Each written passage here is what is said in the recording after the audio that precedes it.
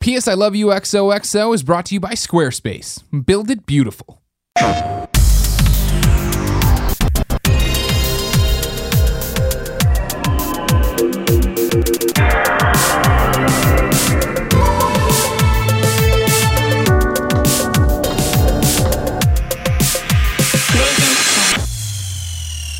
What's up, everybody? Welcome to P.S. I Love You XOXO, episode 15. I'm one of your hosts, Greg Miller, alongside the pride of Long Island, Colin Moriarty. It's good to be here with you today. It's good to be here with you today as well, wearing your best 311 shirt. Well, one of them. One of them. How many you got?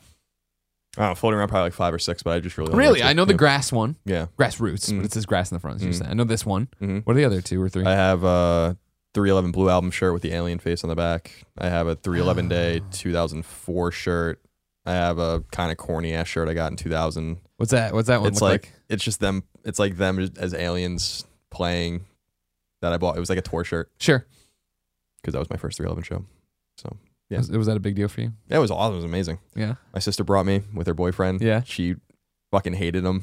So she just She knew you loved him? Yeah. Did the boyfriend love him? No, so they Was this totally like a good for you kind of thing? Yeah, my friend Bryce and she brought us and we went into 2 Skinny J's opened, which is awesome, and then Incubus before they really were anything. Before they were Incubus. When Make Yourself came out, and I think they stayed in the parking lot and got drunk or something. Nice. Yeah, good. And then, yeah. Responsible. It was at Jones Beach. That's what they have to do. I understand. Yeah. Jones Beach was a good venue, from what I hear. It's a great venue. Yeah, right on the ocean. Let's begin with the most important question, Colin. Okay. How close are you to having your Taco Master Vita?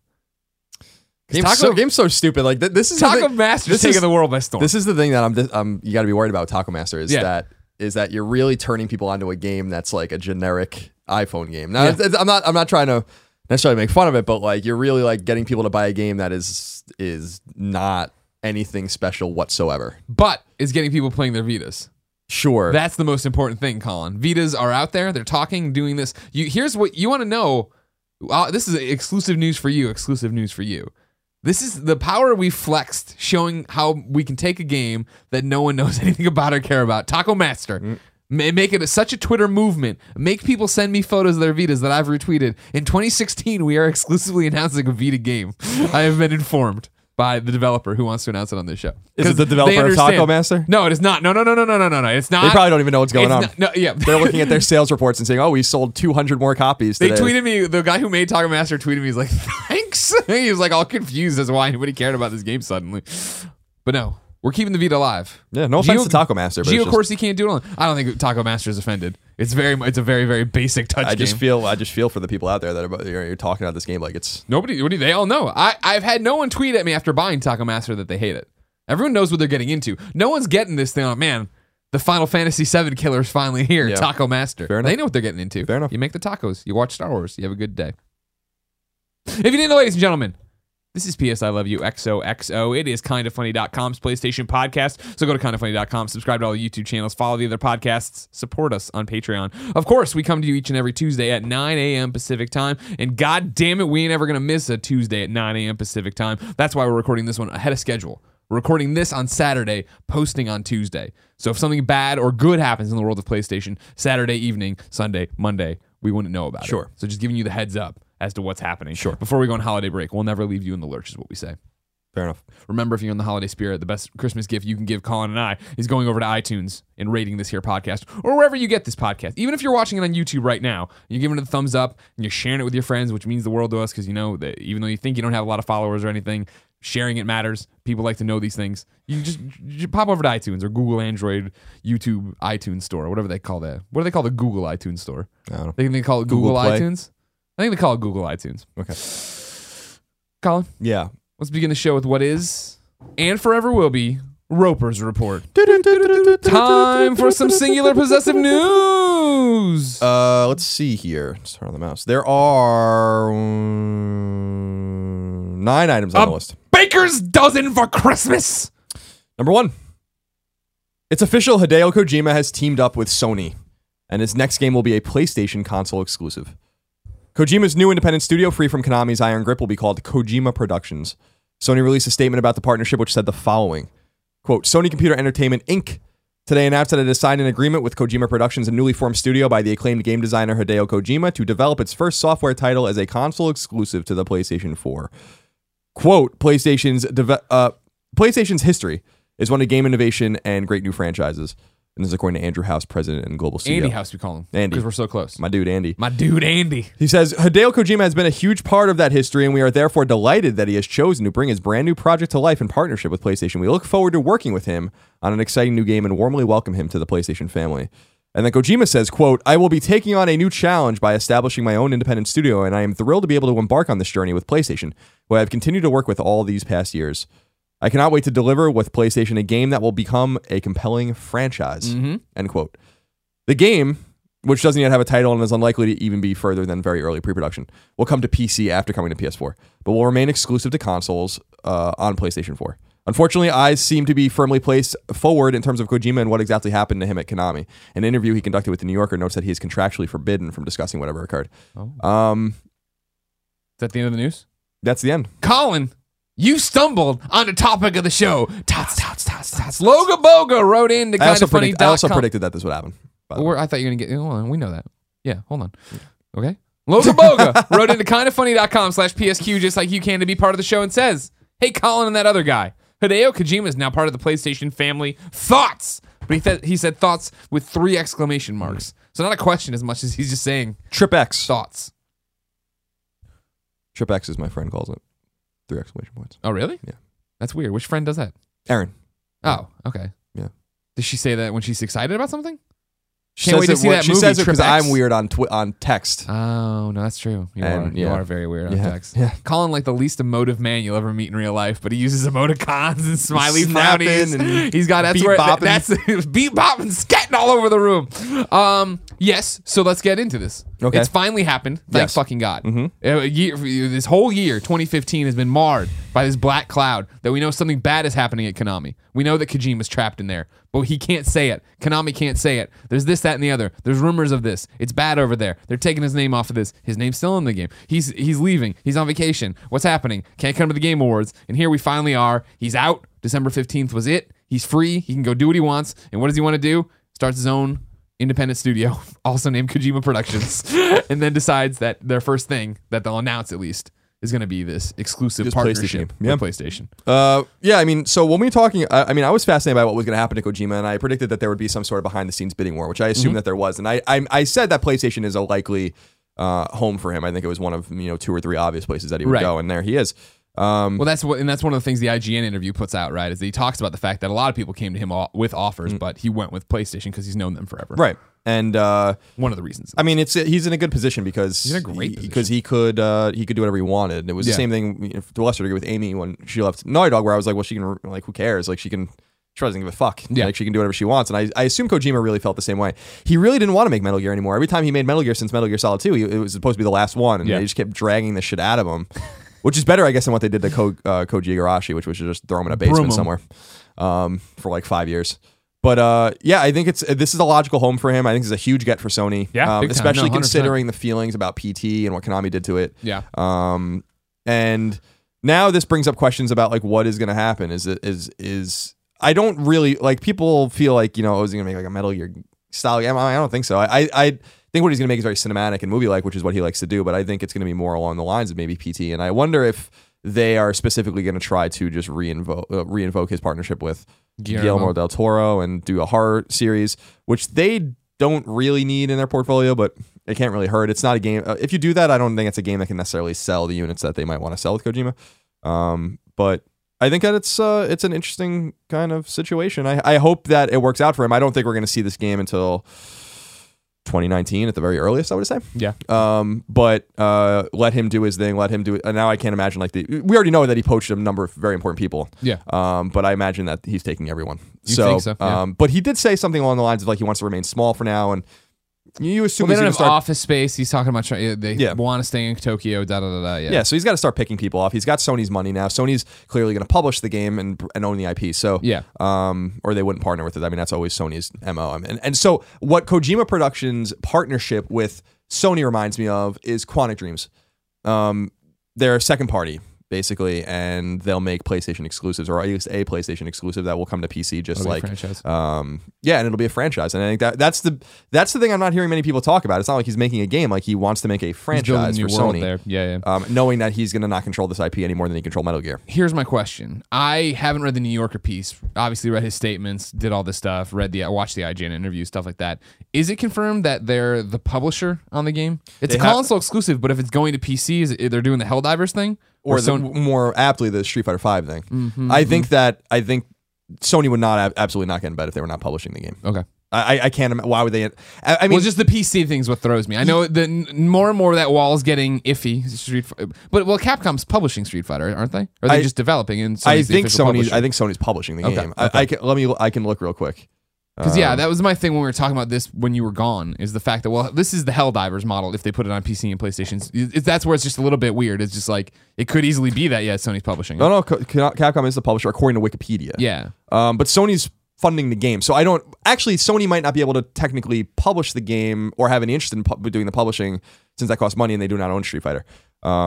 But they're going to own this IP, presumably. 100%. I get. So if they own the IP, then of course they're going to publish it. It remains to be seen. But if Sony is letting him put a AAA game, and they're announcing it, which they've done, and they're putting money behind it, which they clearly are, and they're not going to own the IP or publish it, that would be a first. Sure. But I mean, this is one of those once in a, not lifetime, but in a decade kind of announcements, right? That this guy who built this much goodwill, and like I've been saying this whole time, right? As soon as he leaves, he's a folk hero. They have this guy. I don't think it's out of the realm of possibility for them to be like, we don't, whatever, you publish, whatever, just come to us. Here's the money, make the game, and it's our franchise. You know what I mean? We'll see. The normal business model is what you're pitching, and I'm with you. Yeah, I would say 99% sure that they'll own the IP and they'll publish it. Sure. They realize that they have to, similar to Helldivers being published not by Sony Computer Entertainment, by a subsidiary, that they have to get their games out of PlayStation's ecosystem ultimately. I don't think you're going to see that with Uncharted. I don't think you're going to see that with the Order 1886 or whatever, Bloodborne. But I think you're going to start seeing that with games that make sense. And they also let their second parties kind of explore that land. Quantic Dream just released Indigo Prophecy on PC. So not that Sony owns that IP, but the studio works really intimately only with Sony. So right. So I really do think that the corollary is Kojima Productions and Quantic Dream are similar. Sure. No, 100%. And I wouldn't be surprised. I wouldn't be surprised if Sony has tried, or as we've talked about, has tried or will buy Quantic one day. Any more than I would be surprised if after Kojima's first game they buy it, or if they buy that studio when they see what the game is. Sure. But because Scott Rhodey told me in the interview with PSX that they're always exploring, expanding their catalog of studios, because it seems they haven't bought a studio. I mean, the last studio Sony bought was Sucker Punch, right? 2009, 2010, 2011, somewhere. I'm thinking. So there's that weird little VR thing, but that's not it, right? They founded a new studio that hasn't released a game yet, Sony Northwest or whatever it's called. Yeah. So I think so they haven't added anything to the portfolio, and then they've folded like 4 studios since then. So we haven't talked at all about other than dumb things like personal friendships, stupid shit. None of this important PlayStation shit.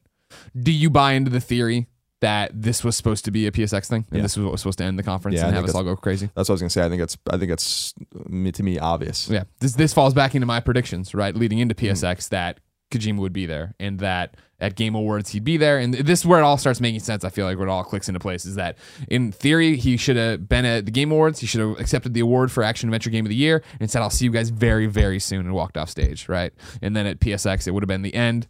Maybe Andy House, maybe Kojima by himself comes out, they show the logo, this is what I'm doing, this is what's going to happen. Presumably that was what came to mind immediately. The really incredibly weak ending for PSX.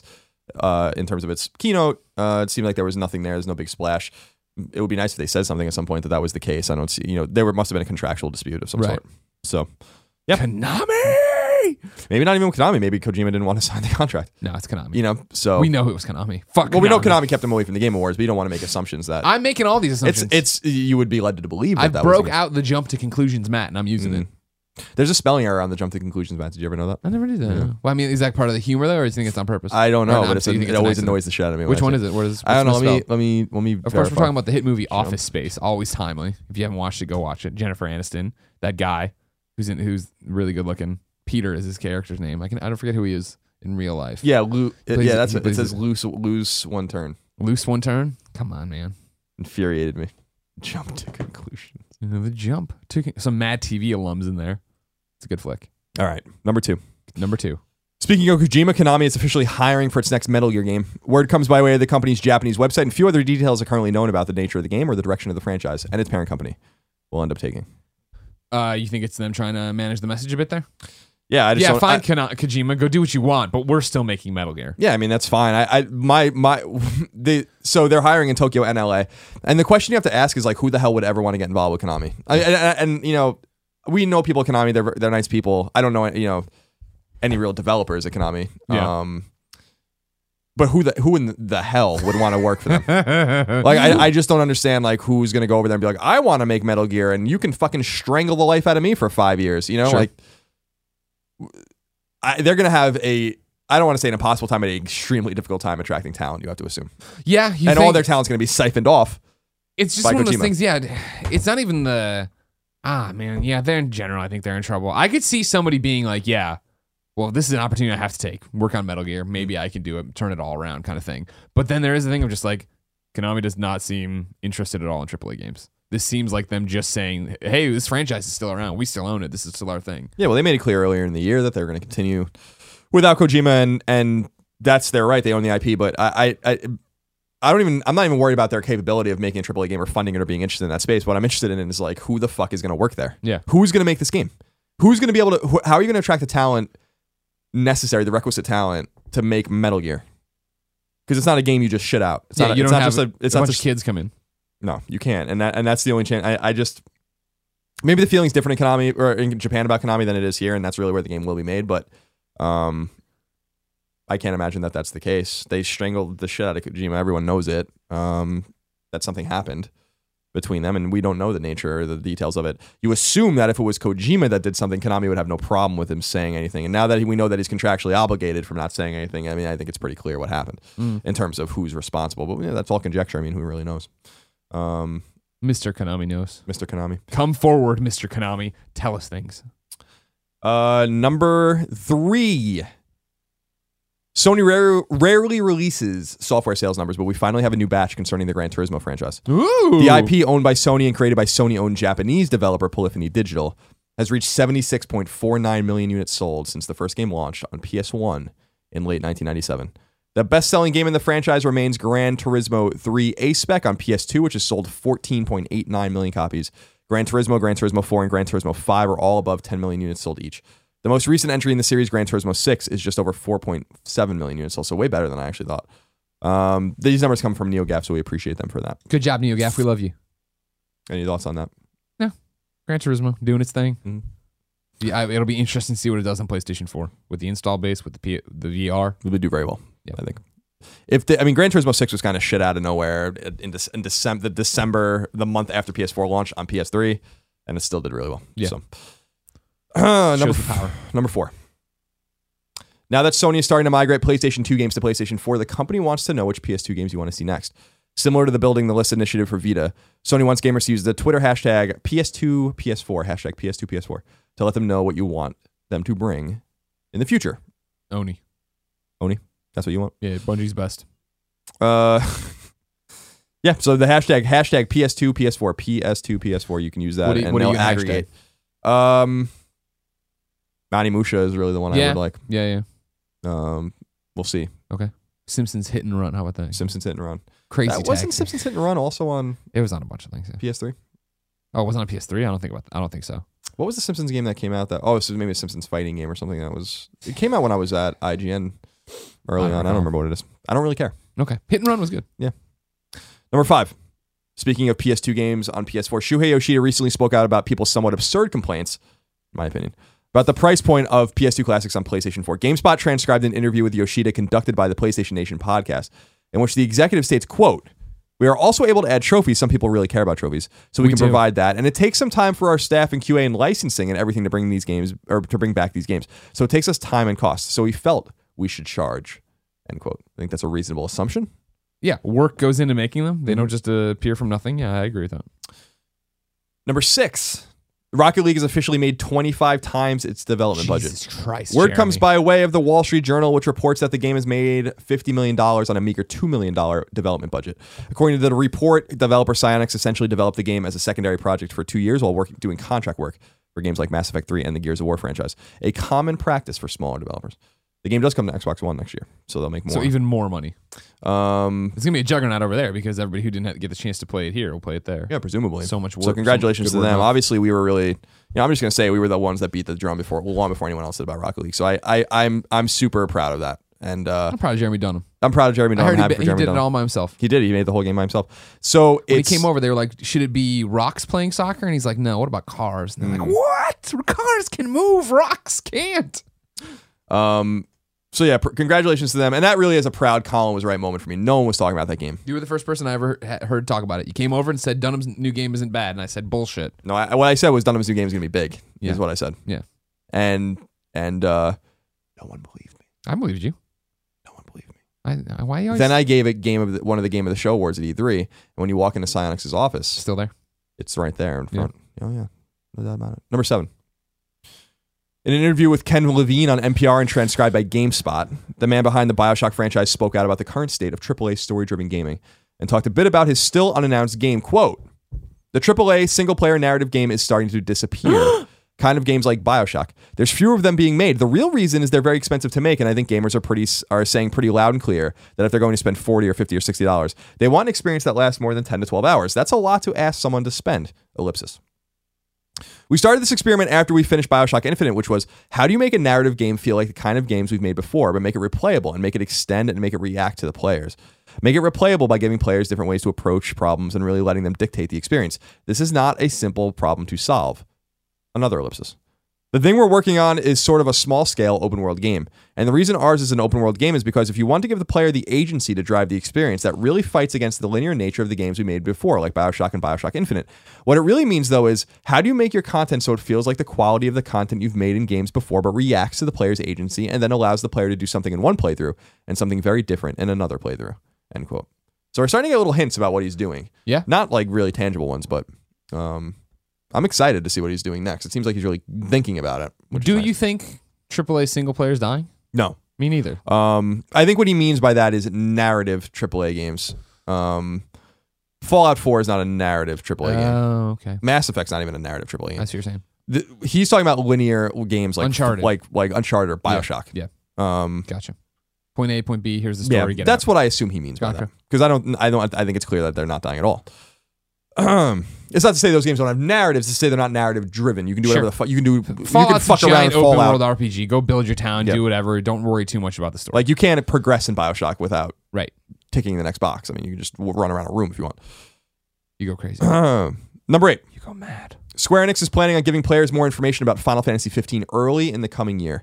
A Twitter announcement from the Japanese publisher noted that the upcoming presentation will further show off the game's battle system, give a look at the Niflheim Empire, and more. This news comes at the same time that the company seems to be hinting that the game may be coming out as soon as the summer of 2016. DualShockers reports that a survey from the publisher given to Japanese fans via a website which spans 50 questions asked that if Final Fantasy 15 and Persona 5 were released around the same time, which game would fans buy? Persona 5 is rumored for a summer release in 2016. The survey also inquires about why JRPG fans are interested in Persona 5. They're terrified of Persona 5. They should be. They should be. It's definitely got the movement. Isn't that right? Nanako-chan. Look at her looking down at her veggies there. Maybe she planted them in the garden. You don't know. I mean, she's got the Juness bag, so clearly she bought the scallions. But that eggplant, she might have pulled from the garden that we planted out for there. We'll never know. We can write a little fanfic about it. How good is Teddy looking? His San Diego Studios hat, by the way. Where'd you get that messenger? Oh, the Media Molecule gave it to me. Oh, cool. I was like, I hate Tearaway. And they're like, here you go. They actually gave it to Christine because they know I think Tearaway wasn't their best work. Number 9. This final one. Finally, some release date news. SRPG The Banner Saga comes to PlayStation 4 on January 12th, 2016. Finally. Vehicular combat game Hardware Rivals launches on PS4 on January 5th, 2016. And finally, Vita RPG Stranger of Sword City launches on March 22nd, 2016. And that is it for the news. Colin. Yes. You know, I've been waiting for Stranger of Sword City for a long fucking time. That's great that it's coming soon. But what's coming this week to the mom and grop shops and digital warehouses? I have no idea. Fucking goddamn it. The drop isn't up yet. You can see right through the show when we do it early. These are like almost supplemental episodes. Sure. Well, nobody's listening right now flipping the van full of nuns or anything. Also, I just didn't like Tearaway. I think Tearaway is a fine game. It's been put together well. It just wasn't mine. You know what I mean? You didn't like Tearaway either. It just didn't click for us. No, it was Game's okay. fine. It was fine. It's a cute idea, I guess. Make sure I'm clear. I don't want the headlines. I didn't vibe with it. No, I didn't vibe exactly. with it. I didn't vibe with it's a good way to put it. Yeah. Okay. Is there anything big in the last 2 weeks of the year? Yeah, we can think of these last 2 December. Nobody's stupid enough to put out good games this week. No. I'm sure there's some digital thing you never heard about. Wouldn't be surprised if Volume on Vita limps out at some point. Just quietly, all of a sudden, it's there. Hey, thanks, Mike. Mike Biffle, you son of a bitch. Just over there right now, counting all his mini euros. He doesn't care. He gave up on the Vita. We didn't give up on the Vita. Never. Gee, of course you didn't give up on the Vita. Never, sir. Let's jump into reader mail. Okay. Maelstrom. Mail call. That's all I got. Okay, good. It's an interstitial episode, whatever. Remember, reader mail this time is brought to you by really Squarespace. half-hearting it right now. We built kindafunny.com with it. You can go to squarespace.com and use the offer code kindafunny to get 10% off your new website right now. Pow, pow. The fuck was that? It's a way for me to look over there at the time code without like looking right at the time code and see. making a big deal about using the time code. Fair enough. 25. There you go. That's what happens when there's no Kevin. Actually, Kevin never helps us with that. Colin, would you... Hey, you know what? Here we go. Apology writes in to kindafunny.com/PSQ just like you can. It says, hi, guys. Hello. With the holidays coming up and people likely to visit family and friends, it's often an opportunity to share some of your favorite games/moments from the last year with people that might not be familiar. What games or gaming moments from the past year or earlier, which doesn't make any sense, do you consider so noteworthy you might actually tell your parents, friends, etc.? Even folks who aren't that into gaming themselves. Parentheses, Greg's TGA win aside, winky emoticon. I've already shown my girlfriend the Detroit trailer. She loved the car demo. And I might show my folks some brief gameplay of Drive Club or The Order just to show them how far games and graphics have come.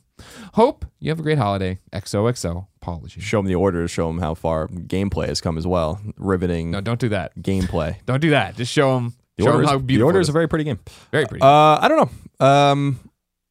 I really don't know that there are like super standout moments for me this year. I just the standout moments for me are more about our business and like what the path we're taking more than what you did in games. Yeah, I don't know. Like I there's some great games this year for sure, but I don't know that I would be desperate to show any of them off. What we're excited to do, we're going up to Seattle to visit Steimer's folks. Last time we were up there, we were talking, or she was up there. She was talking up. No, I was there too. Talking up until dawn, but we didn't bring a PS4. That's a good one. I'm bringing PS4 up there. I imagine we're gonna get her sister, her parents who aren't into console games. Her dad big into Football Manager on PC.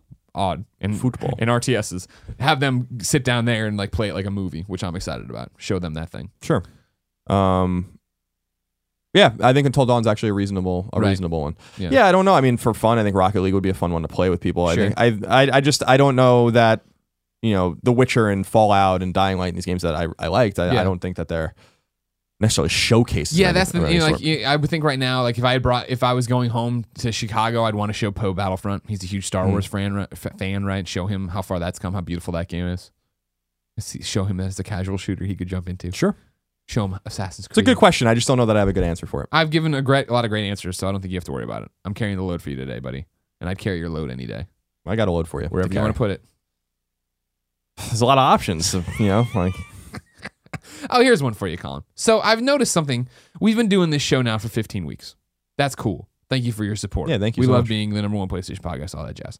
But what I've noticed in that their kindafunny.com/PSQ message inbox, right, which is just a message board, fucking every week, I feel like every week on the show we stamp down a bunch of VR questions, right? We put out the fire. Right. Then the next week, the house is even more on fire. So I put up this tweet the other day. The number of VR questions, #PS I love you, XOXO gets is staggering and only going up. Are you getting PSVR on day one? 6,208 people responded. Of them, there's 4 answers here. Yes, no, unsure, need price, unsure, need games. Number 1 response was yes. Unsure, need price. Really? 39% said unsure, need a price before they make. And I understand that, pulling the trigger on it, right? Okay. What do you think number 2 response was? Yes, no, unsure, need games. Unsure, need games maybe would be the next. No.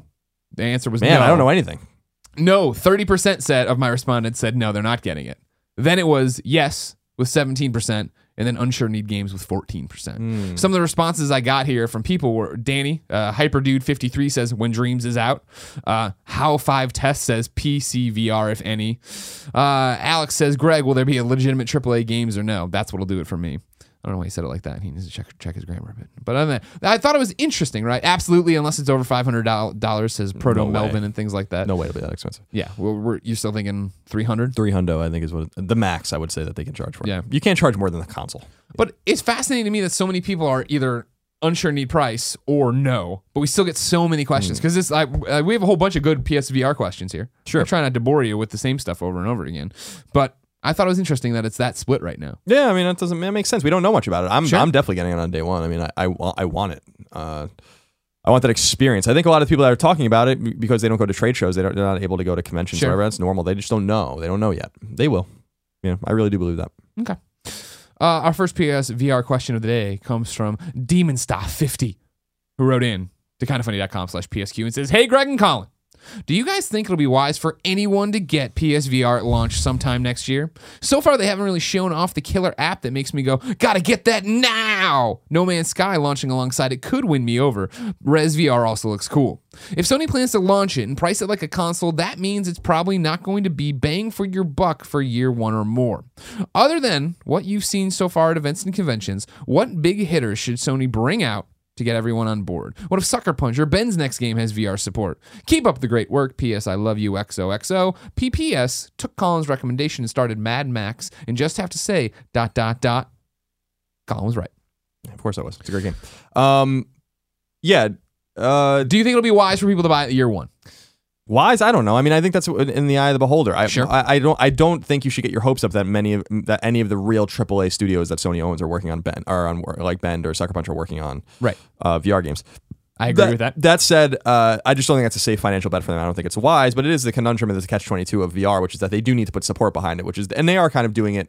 Gran Turismo is going to obviously use it, and Gorilla Cambridge is making a VR game. So. And Sony London is obviously working on VR stuff as well. So that's a pretty substantial, that's like 20-25% of their studios working on something. But I do think that the big thing for them will be like if, as you said, in a sort of theater mode way or just some sort of anecdotal way, if you could just use VR in any of the first party games, I think that would be a big thing for people. And I think that's I think that has to be like a somewhat forthcoming announcement, So I mean, that's the thing is like his question is, does it make sense? Do you think it'll be good? Whatever in the first year, we don't know. When you were gone, Nick and I on Gamescast and on Connery Live went around a few times with this because he's totally not there with VR. Like he's just like, I don't think it's gonna be great at launch. Who said this? Nick Scarpino. Really? Yeah. And I was like, but you've used it. He's like, yeah, but I haven't used an experience that I'm like, that's what I need to play at home. He's basically saying this. He doesn't have a killer app for it, right? And I do feel that like these early adopters are going to be us and you, this hardcore PlayStation audience that thinks it's cool and wants to get on it right away.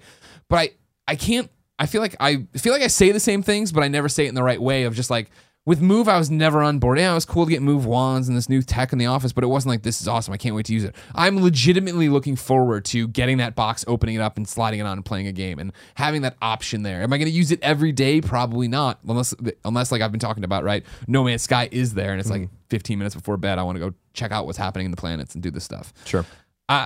So yeah, I don't get the vibe of like, I keep saying that, yeah, it needs this, awesome lineup. It needs to have at least 2 or 3 great games at launch, right? So that when you get it, you have a reason to show off your friends when they come over for you to play it, for you to buy it, and then have other people have the need to go buy it, and then keep that going to get developers to say, oh, this is a success, I should make a game for it and snowball, rather than Move, which went the opposite way of these games all suck, nobody's buying it, nobody's going to make new Move games. Right. But I feel like there's such an excitement around VR right now, and it's kind of infectious. You know what I mean? When we started, when they announced this, I was like, this is cool, it's going to be another Move probably. You know what I mean? And now, show after show, demo after demo, I'm more and more on board to the point where I'm like, yeah, can we get this? Can we do I don't this? want to beat the horse too badly, other than to say that don't ever beat the horse. Well, I fucking hate horses and I want them all to die, but I'm not going to do it. I'm not going to do the dirty work for the horse beaters. Thank you. But no, I think that the proof's going to be in the pudding. I think that Sony's bet on VR is very smart, and I don't know how else to say it. I mean, I've said it before. I just think it's a smart move. It might not pay off for them immediately. They're not going to make a lot of money on it. They might lose money on it, but it will pay off in the future. Yeah, I really believe that. I think it's a smart and shrewd move. And companies that Sony's not looked at as the smartest company sometimes, but companies that are looked at as pretty smart are also investing in VR. So, such as Facebook. So I think that this is going to be a win for them. Whether it's going to be immediately or not, I don't know. Nux says, "Hey, Greg and Colin. I'll preface this by saying I've not been able to try any of the VR headsets at this point. You guys, among others, are championing PSVR as the evolution of gaming.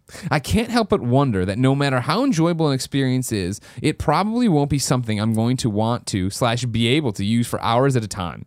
Is this a concern for you, or am I overthinking it? Merry Christmas, Nux. P.S. You're okay."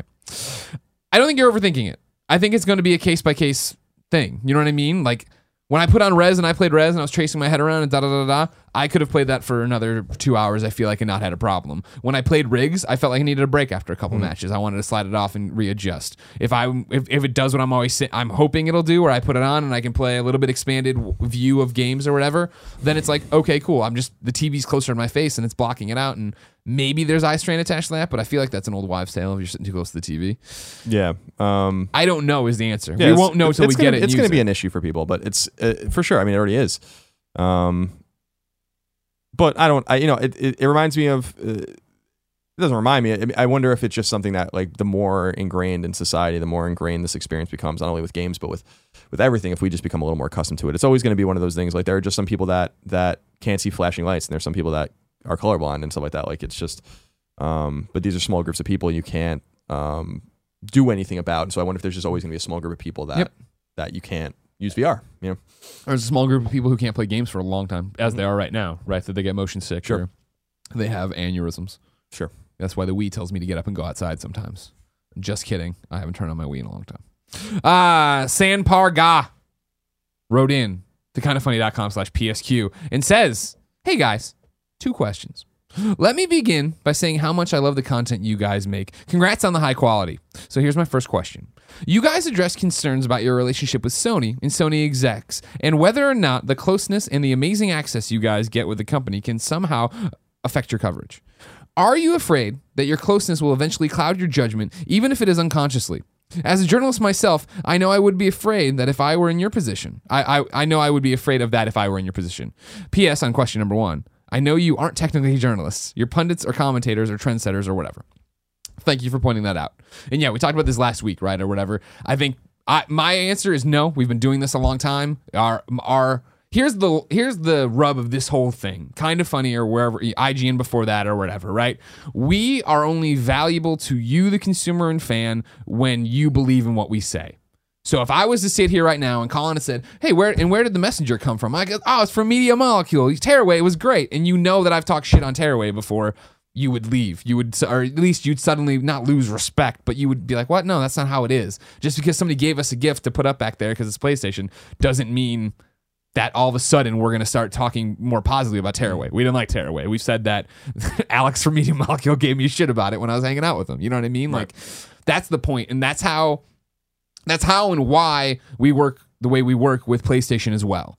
We do talk shit about their games. We do say this is a dumb decision. We tell Shuhei to his face we don't like that, and then he gives us shit back and da-da-da. And still, we had the panel at PSX, and they saw the fan base that is you, the PlayStation fan, and the Kind of Funny fan at PSX when we stopped traffic and I had to get a security escort away and stuff like that. You know what I mean? Like, whether if people want to hate us on the internet and do whatever the hell they want to say, mean things about us, whatever, that's fine, but they're the minority, you're the majority, and you're here listening to us because you know you can believe in what we say. The moment you no longer believe in what we say, that's a problem. The moment I'm in Lego Marvel Avengers and I'm like, man, I've always loved everything Marvel Comics has done, you're like, no, we know you're a DC Comics fanboy, da-da-da-da. You know what I mean? Saying something doesn't disqualify us from another thing. Yeah, and you have to understand, too, that, just more in a more non-endemic way, which is a fancy way of saying, or maybe not a fancy way of saying that, things have nothing to do with games, but, our business is run on a lot of advertisements and stuff like that we've turned down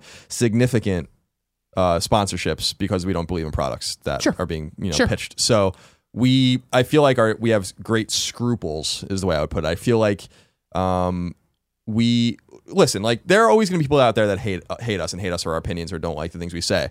My stance about it is always like, I don't give a flying fuck about that. Yeah. Like, if I go on NeoGAF and I Google my name once in a while and see what people are saying about me. And I know you do too. And it's like, oh well, like I some people don't like about the things I've said about PS2 classics and, calling them babies.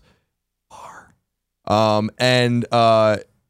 it's like, but I'm going to keep saying what I'm going to say. Right. Sometimes that's going to come down on the side of Sony. Sometimes that's going to come down on the side of, something that's bad for Sony. The only person I'm trying to be true to is me. And that, therefore, is going to be true to you. Exactly. And I don't feel like I've ever led anyone astray with anything I say. Sometimes opinions change. Sometimes the look of things change. But you only have to see the way we talk about Sony, especially this year, in terms of, some people are saying now we're being too critical. And I'm like, it's the same thing with Square Enix with Final Fantasy VII. Some people are really upset about that too. Man, some people are upset about what I've said about Final Fantasy VII Remake. As if Final Fantasy VII is the biggest, most vast game because Greg, they have to redraw the towns in the game and they can't use the same assets from Midgar that they use in Junon or something like that. I'm like, God Almighty, you want to talk about fucking carrying water? Why don't you look in the fucking mirror sometimes? Yeah. My God, I'm gonna call people out on their shit. It doesn't matter who it is. Yeah. And it could be someone in the audience, or it could be a publisher or a developer, or it could be us. I've said when I've been wrong about something too. Sure.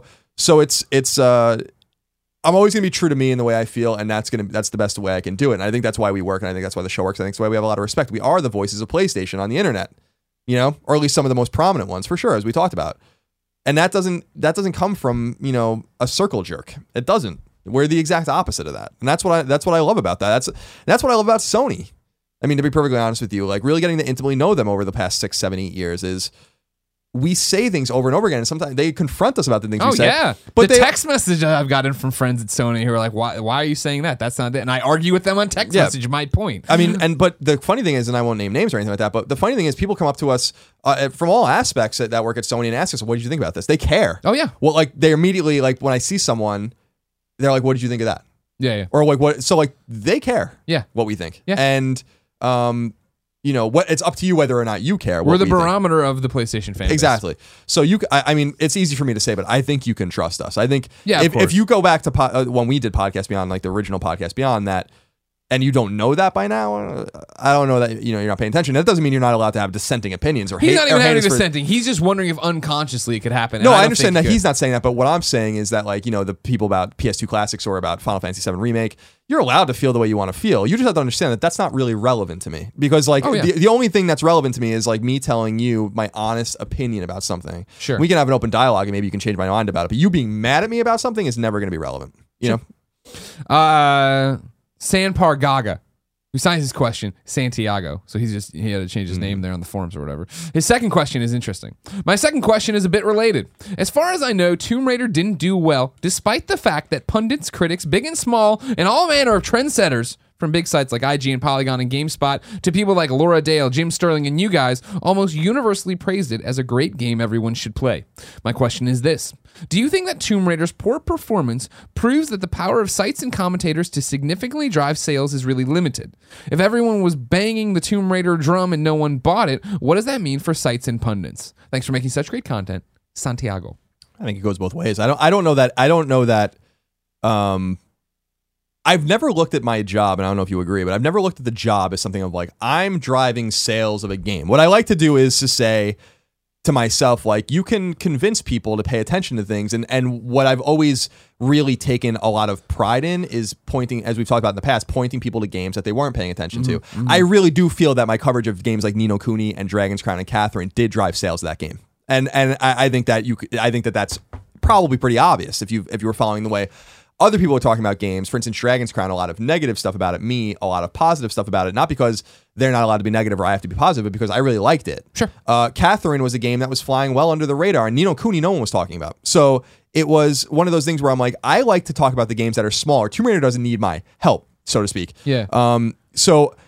But with that said, I think it goes both ways. Look at Call of Duty. Call of Duty makes $500 million in a few days, but the big sites will review it and they'll write and do videos, but this is not a game anyone's trying to drive sales for in any respect, and no one's trying to drive, that's maybe not the right verbiage, but no one's like really beating the drum for Call of Duty. Call of Duty sells because people want to play Call of Duty. So if that's true, then the exact opposite must also be true, in the sense that if you talk enough about Tomb Raider, well, it's not necessarily going to drive sales at a time when all of the oxygen in the room is taken up by a game like Fallout. So I don't know. I've never thought that we've had that much power, I guess is what I'm saying. I think we have more power with games that people don't know about. Right. I mean, yeah, it's funny. So your point right there, like, there's a distinctive chance Taco Master might actually get on the top Vita sales thing for next year, for December when it's all said and done in January, right? That would be directly attributed, I think, to us based on my Twitter feed. Not me. In the fact, I mean the show or whatever, the hashtag and all that stuff. That's not my point of talking about Taco Master. Taco Master is a lot of fun, stupid. Play your Vita for a reason. You know what I mean? To Tomb Raider's thing, I think it goes into this camp of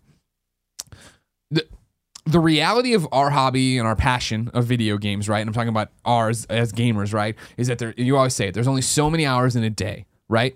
So for the lead up to Tomb Raider, everyone's been so excited about Fallout, so excited about Star Wars, so excited about whatever, that when you get to a place where everyone, us, Jim Sterling, Laura, GameSpot, IGN, is saying Tomb Raider is amazing, much like when Colin plays a game that I don't play and Colin signs off on it and says it's great, I then am like, that game's great. I think you can get to that point of when all of your best friends, and I mean your video game best friends who you leave, the trusted personalities you believe in, when they're sitting there saying, this game's amazing. You might not own an Xbox One, but now you know Tomb Raider's amazing and you're going to tell people Tomb Raider's amazing. You know what I mean? It's like when your friend reads a book, but you haven't read that book and they say it's great. You're like, I'll never get to it, so it's probably really good. Yeah, Microsoft's contention with Tomb Raider as of the last few days is that the game's selling, well. I don't know if I believe that, but it's done well. Or whatever, I don't know that that's true. Yeah, I don't know that anyone's lying. It sounds like a PR spin or whatever, considering the game didn't chart, and the game apparently didn't even chart in the top 20. So Tomb Raider, but people know Tomb Raider, like you said, is a known quantity. The point I'm trying to make is that there's way more pleasure in finding the shit that no one talks about. Everyone's going to buy Call of Duty and Uncharted. These games don't, and like The Last of Us, I used to say when I wrote a lot about The Last of Us, but I was like, this was easy. Like writing about The Last of Us and getting traffic on The Last of Us was easzy. Sure. What I really liked when I was at IGN was a game like Ni no Kuni, which I identified very early, got a very early build of it, worked out a bunch of exclusives with Bandai Namco about this, and then started doing videos and pieces about it leading up to the review and seeing an uptick in interest every time something was posted, and I knew that I was driving that. Yeah. Because it was a game I was really excited about. No one asked me to do it. In fact, it was a sell to be like the game's called Ni no Kuni. It's a Japanese role playing game exclusive to PlayStation 3. No. But by the time the review came out, that review fucking murdered. Right. That was like one of the most the fires. Yeah, exactly. And that was one of them. And was anyone disappointed? It was a fucking fantastic game. It's getting a sequel. So those are the kinds of responsibilities I take much more seriously. I like taste making. You don't need to taste make on a game like Tomb Raider because everyone, as you said, agreed on that. Yeah. But when a game like Dragon's Crown comes out and people are bitching and whining about the sexual nature of the game and all this kind of stuff, and I'm like, I've had access to the game for a long time and the game's just really fun. You don't have to play as that character, by the way, or any of the characters you find offensive if you don't want to. Yeah. The game's just fucking really fun, and we beat that drum of fun. I find that to be more effective, but it goes the other way too. If we get an early access to a game, and I'm like, yikes, this game fucking sucks. Yeah, then we're going to tell you about that too. Although we try to reserve judgment until we play the final product. Of course. So I think maybe there are some people in the industry on the media side that overestimate their ability to sell a game or like their own taste kind of selling stuff. But I know that people trust the things I say about smaller games and more off the radar games, and that's the kind of stuff I try to focus on because I know you're going to buy Uncharted. It doesn't matter if I like it or not. Remember, what I said about the order didn't really matter to anyone either, even though I was completely right about it. Mm-hmm. So I tried, but it didn't really work. It actually just worked in the exact opposite way. Right. Yeah, I don't know how much, for tastemakers and trendsetters and all that stuff, I don't know how much it comes down to the sales being the success. The success is that you know what we think about something and that influences your opinion, whether you had a chance to play Tomb Raider or not, right? And again, Tomb Raider is a dozen hours and $60, right? And Taco Master is $3 and it's a platinum in half a day. You say Taco Master one more time, I'm going to fucking kill I'm someone. using it as in a real point, though. This isn't one of my jokes about Taco Master, Vita Game of the Year. You can vote on the PlayStation blog right now, by the way, and do a write-in vote for Taco Master like I did. Colin, we got away from VR for a little bit. Let's go back. Yeah, please. Let's talk more about VR. I can't wait. This is an interesting one. This is like not the normal thing we do, right? I'm going to combine two folks' questions. Okay. First, Lilith the Pale. Colin and Greg, how do you think PlayStation VR will work with the share feature of the PS4? I think the influx of game streamers that PS4 has helped usher in is a great thing for the industry, but I don't understand how this could work with streaming sites like Twitch and YouTube when most viewers on those platforms are not using VR nor 3D technology. I think, based on the little bit we know, and to my knowledge, Sony has not said anything about how PSVR works with the share feature. Am I wrong? I don't know. I don't think so. Okay. The fact that the processing power is in a little box about the size of the Wii that's then USB connected to your PS4. I think that hardware to hardware, I think you're going to still be able to share a feature there. I think you're going to still be able to share while you use the VR. So you can have the PlayStation Eye camera, have you on green, or I'm sorry, have the PlayStation VR on your head, use the PlayStation camera to have you on green, and then have the one screen that you're able to put out to the TV that is like a selling feature of the PlayStation VR be broadcasted out on Twitch or whatever YouTube gaming you're using. And I think that that's going to drastically help PlayStation VR. I don't know how easy it'll be or possible to be. I mean, sure, it'll be possible. I don't know how easy it'll be to take an Oculus game and pump it out through Twitch or anything. Based on my very rudimentary understanding of how PlayStation VR and the PS4 communicate, I think you can share the feature that way and put it out to Twitch. And if that's happening, suddenly there's an easy way for me to show all my friends how cool VR is and what I'm doing in this game.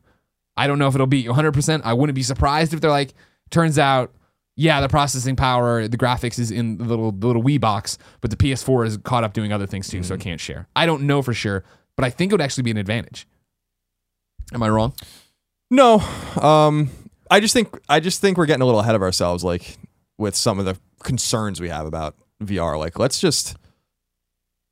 isn't a relevant this isn't a relevant issue to me, in a way. Like, are the games good and does it fucking work and can we play it and enjoy it by ourselves? Is more the thing that I'm curious about. Yeah. So it's an interesting question, but it's not something that we're getting a little ahead of ourselves, right? Don't you think? I think it's a super fascinating, interesting one that I hadn't thought about. I'm interested to see how that'll merge with the world we have now and how people share games. I guess I don't. It'll be hard, but I do think that we're so many years away from this even being a super relevant question in terms of saturation and interest in VR that. People are going to play games traditionally. I keep saying this for a long time. In 50 years, you'll still be holding a controller looking at a screen.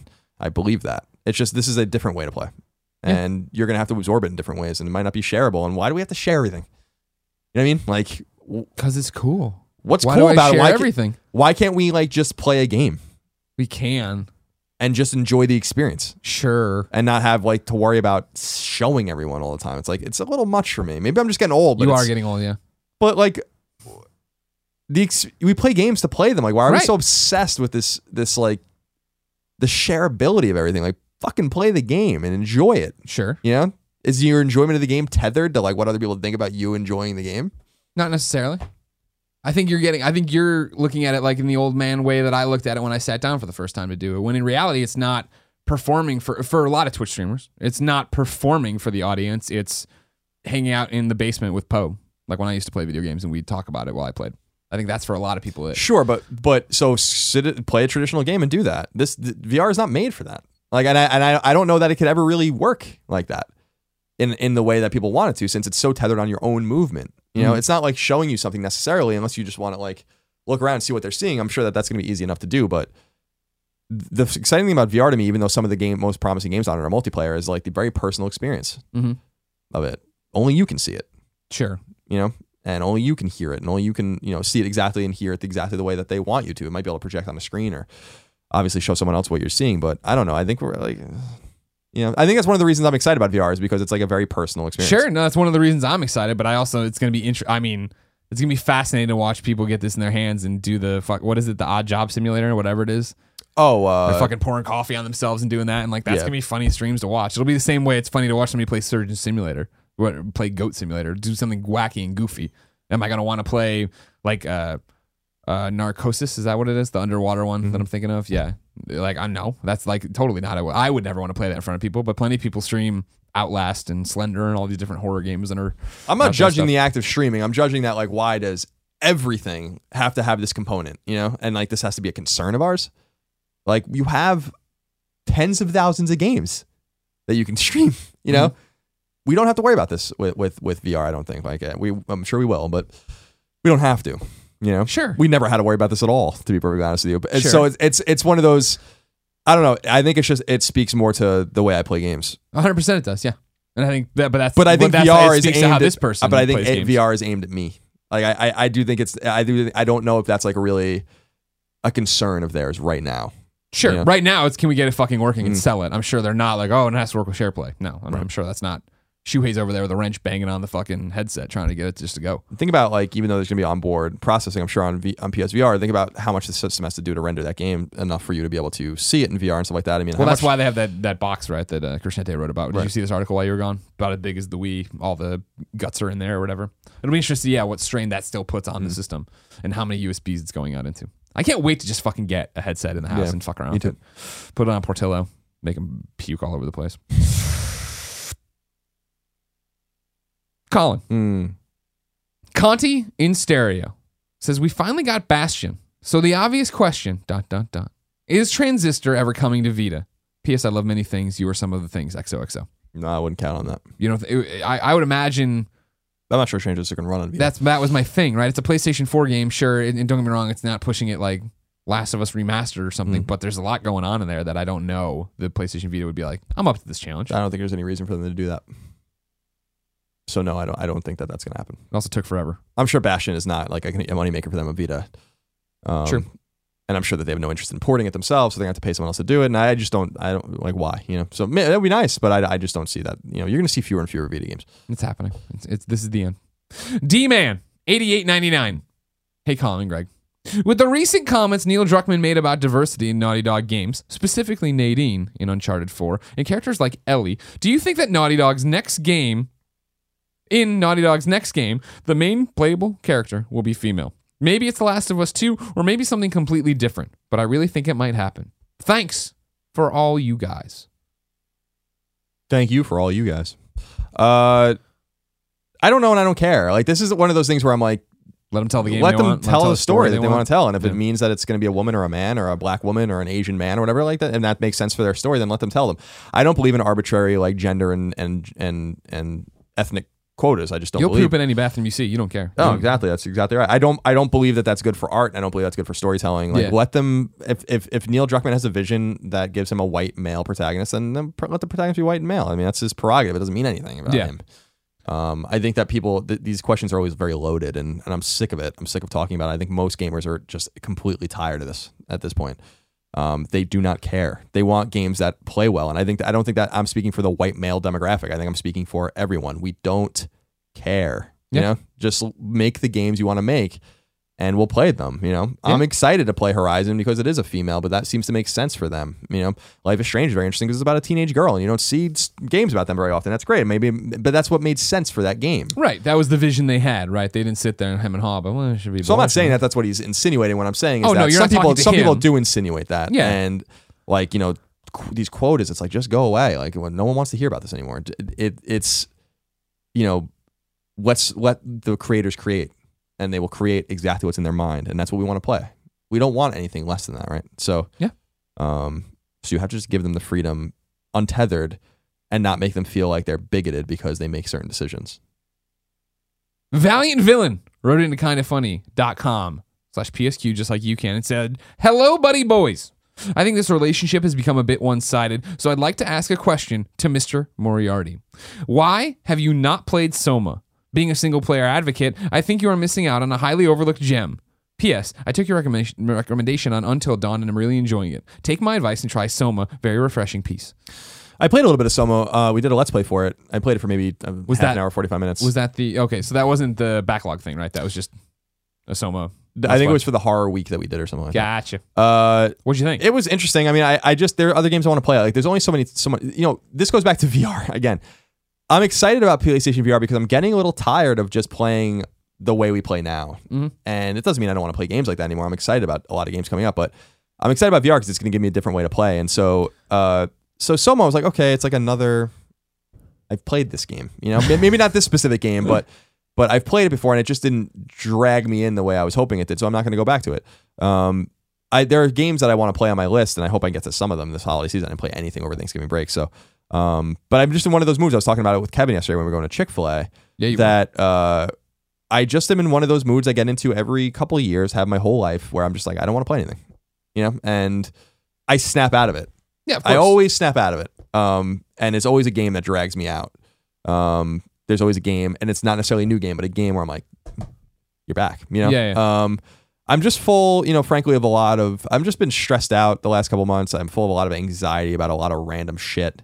And these are all new emotions for you. You haven't struggled with this your entire life, so I can understand why this is really throwing you through the works. But I'm just, I'm just feeling a lot of things right now that are really distracting me in games. I can't play games when I'm distracted. I know a lot of people play them to get distracted, but I don't. I'd rather watch TV or just chill out, dick around, that's what I've been doing like the last couple months. I'm just like, because when I play a game, if I'm gonna play a game, I want to play it. I want to like really get immersed in it, and my mind is like going in a million different directions. Same reason why I can't read when I'm like doing like this stuff too, because it's like it's very personal to me. But it's just like I'm coming out of a pretty bad time, still kind of in a weird place right now with my my anxiety and stuff like that. And I'm just trying to like get through that. So the game that's going to grab me might be Soma in the future, but right now it's not speaking to me very much, and I'm putting games in and taking them out constantly. Gotcha. Like, I just don't want to play them. Yeah, it's nothing hitting the spot. So I'll get out of this mood, but I've been here before. I've been here many times.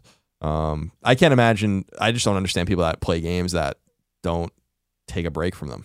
I need to take a break. Like, I'm just not into it right now. I'm not going to force myself to play anything. You know what would get you back into it? Don't even say it, please. Don't. I just can't. Just end the podcast. Big old team. Final question. Kumail H says, Happy holidays, Greg and Colin. You too. With Christmas upon us, I was wondering, what games do you associate with the festive season? For me, Pokemon is the game I think of when I think Christmas, since it's when I completed my Pokédex. Thank you for all your hard work and enjoy your well-deserved break, Kumail.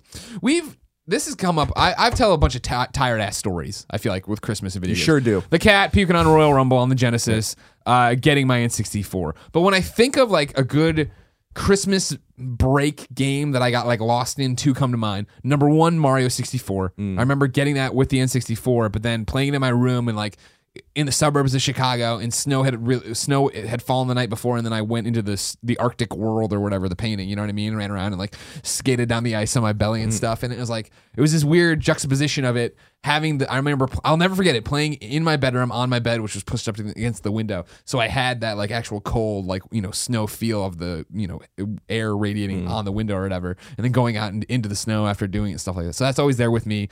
And then of course DC Universe Online.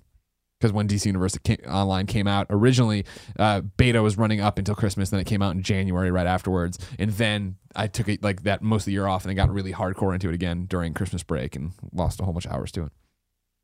Yeah, in terms of PlayStation games, I think there are games that I got around Christmas that remind me of Christmas. So Parappa the Rapper reminds me of Christmas.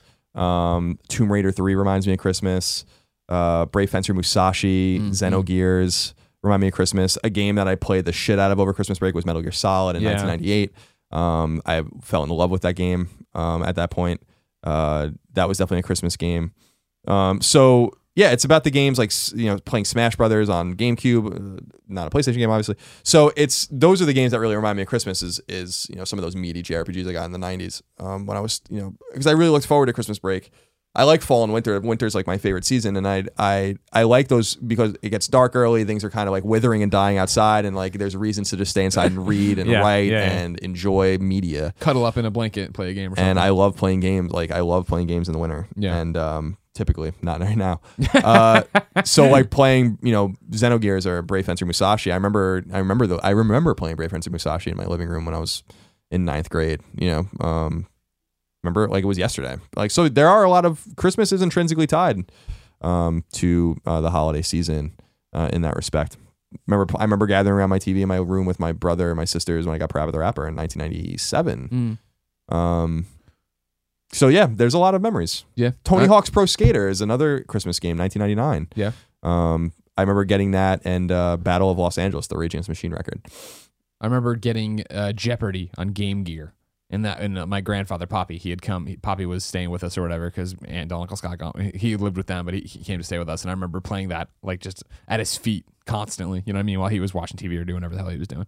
And then like you're talking about like gathering people around, like getting I always got like a new Madden or whatever for Christmas, and that's when Poe would come over. And again, it would be so cold outside, we'd all come in and we'd be like bundled up in sweatshirts or whatever and sit down and play that game forever and ever and ever.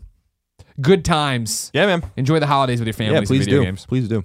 Time to throw some love at somebody in a segment called P.S. I Love This Best Friend XOXO. If you didn't know, ladies and gentlemen, we like you and you like each other, and we are all one big family of best friends. So for this segment, you go over to kindoffunny.com/forums, post your PSN name and then I read it out here, and then people send you friend requests and nice messages, and you all become best friends and play games online. This one's a bit interesting. This one comes from Phoenix Fire 90. Hey guys, I just want to give a Christmas shout out to my dad, Milano67, who watches the show every week. He's a 50-year-old gamer who's still young at heart. He just got his own PS4 after I couldn't get him off mine, which I have had since launch, and his current collection of games include Rainbow Six Siege, Uncharted the Nathan Drake Collection, and Metal Gear Solid 5. Keep up the great work from one gamer to another. Happy holidays, Phoenix Fire 90. So what y'all need to do is go friend Milano67, all one word, Milano 67. He's a 50-year-old father who plays Rainbow Six Siege. So everybody go send him nice messages of Very raising cool. a good kid like Phoenix Fire 90, who I assume is 90, and that doesn't make sense, but time travel, and then play games with him. Colin, Yes. you have to give us this week's forgotten PlayStation game. What do you got for me? I got something newer. It came out this year, but I feel like it was one of these games that no one played. In a Super Stardust Ultra. Last time it was my turn, I talked about a Housemarque game, and I'm going to talk about them again because I love them so much. Super Stardust Ultra was just a PS4 port, basically kind of just kind of Super Stardust again. But I just don't feel like people came out at a weird time. It came out like the December, January, kind of like weird transition period where a lot of people aren't playing games, and they kind of shit it out. And Housemarque didn't even do it. It was another studio that kind of ported it over. But I want people to go play that game because I think it's really, really fun. Super Stardust is so good. Yeah. We talk a lot about Resogun and why that's good, and it is. It's a fantastic game, maybe their best game. But Super Stardust is a special one too, and I hope we haven't seen the last of that formula. I don't think we have. So go. It's a fun arcade score chasing kind of game, and I think people are really going to enjoy it if they haven't played it. So go check out Super Stardust Ultra on PlayStation 4. I think you'll enjoy it. Time for PSN's worst name of the week. Of course, if you have a bad PSN name you'd love to change, but Shuhei Yoshida won't let you, go over to kindoffunny.com/forums, post there. This one comes from Anthonymous. Hi, Colin and Greg. Please let this one be heard. I was having a couple of drinks the other night playing Uncharted Collection, and I really wanted to take in the story to be prepared for Uncharted 4. So as I became more inebriated, I stopped playing and jumped back into the Uncharted 4 multiplayer beta. Immediately after choosing my player and being spawned into the match, I am begrudgingly supposed to communicate and work with a human being who lucidly chose the name Butt Wieners. Please, Shuhei, let him change his name. P.S. I love you, XOXO. Anonymous. Please, Shuhei, let him change his name. Ladies and gentlemen, this has been P.S. I Love You, XOXO, episode 15. Thank you for your support this entire year. We've only been going for 15 weeks, of course. But as we get close to here, it's the first end of the first year of Kind of Funny being on its own and stuff. It's been a magnificent ride. Appreciate you. Ride. We appreciate you so much. We love you very much. Of course, we're not going to miss any weeks. You'll see us next Tuesday with a reader-only giant episode that we're about to record right after. I don't think it's going to be giant. It won't be giant. We're just going to do a whole bunch of questions, and then I'm going to edit these and finally stop working because it'll be nice. Remember, Peace, I Love You, XOXO comes to you every Tuesday at 9 a.m. Pacific time. You can get it on youtube.com/kindoffunnygames or the podcast service of your choice. Please, wherever you get it, review it if it has a review system. Give it a thumbs up. But most importantly, share it with your friends. Tweet about it. Facebook it. Do that stuff. Use the hashtag PSILoveYouXOXO. Retweet our things when we put it out there and stuff. Help the show grow. Be awesome about it. Thank you. You already are, of course, so don't worry too much about it. Every episode of PS I Love You XOXO ends in a song in a segment we call Singing a Shuhei. Here, it's simple. You go to kindoffunny.com/PSM and submit a song you have written, created, performed. I need the YouTube link. I need the Bandcamp link, or wherever I can get the download of the MP3. If you listen to the MP3 of PS I Love You XOXO, I put your MP3 at the end of it to close it out. If you watch the YouTube version, it ends abruptly, and you click on the annotation to go watch that YouTube video or channel of that person. Today's song comes from Extra Mile Games. Hey guys, I might be the first indie dev to submit a song I wrote, smiley emoticon. Longtime listener of the podcast, our game is currently on Kickstarter if anyone would like to pledge their support. Now, this is interesting. So it's Extra Mile Games, the dev. They're kickstarting a game called Night City Assault. If you're watching the YouTube video, you're going to go watch the trailer for Night City Assault, which has the song that this guy wrote for his game that will now play at the end of this thing. So it's this whole thing of craziness. If you're on the internet and you want to know more, of course, just Google Night City Assault. You'll find it there. Extra Mile Games, you are the first indie dev that I know of that's written in to submit a song you wrote for your game. So congratulations on that front. Until next time, it's been our pleasure to serve you. And happy holidays. Thank you.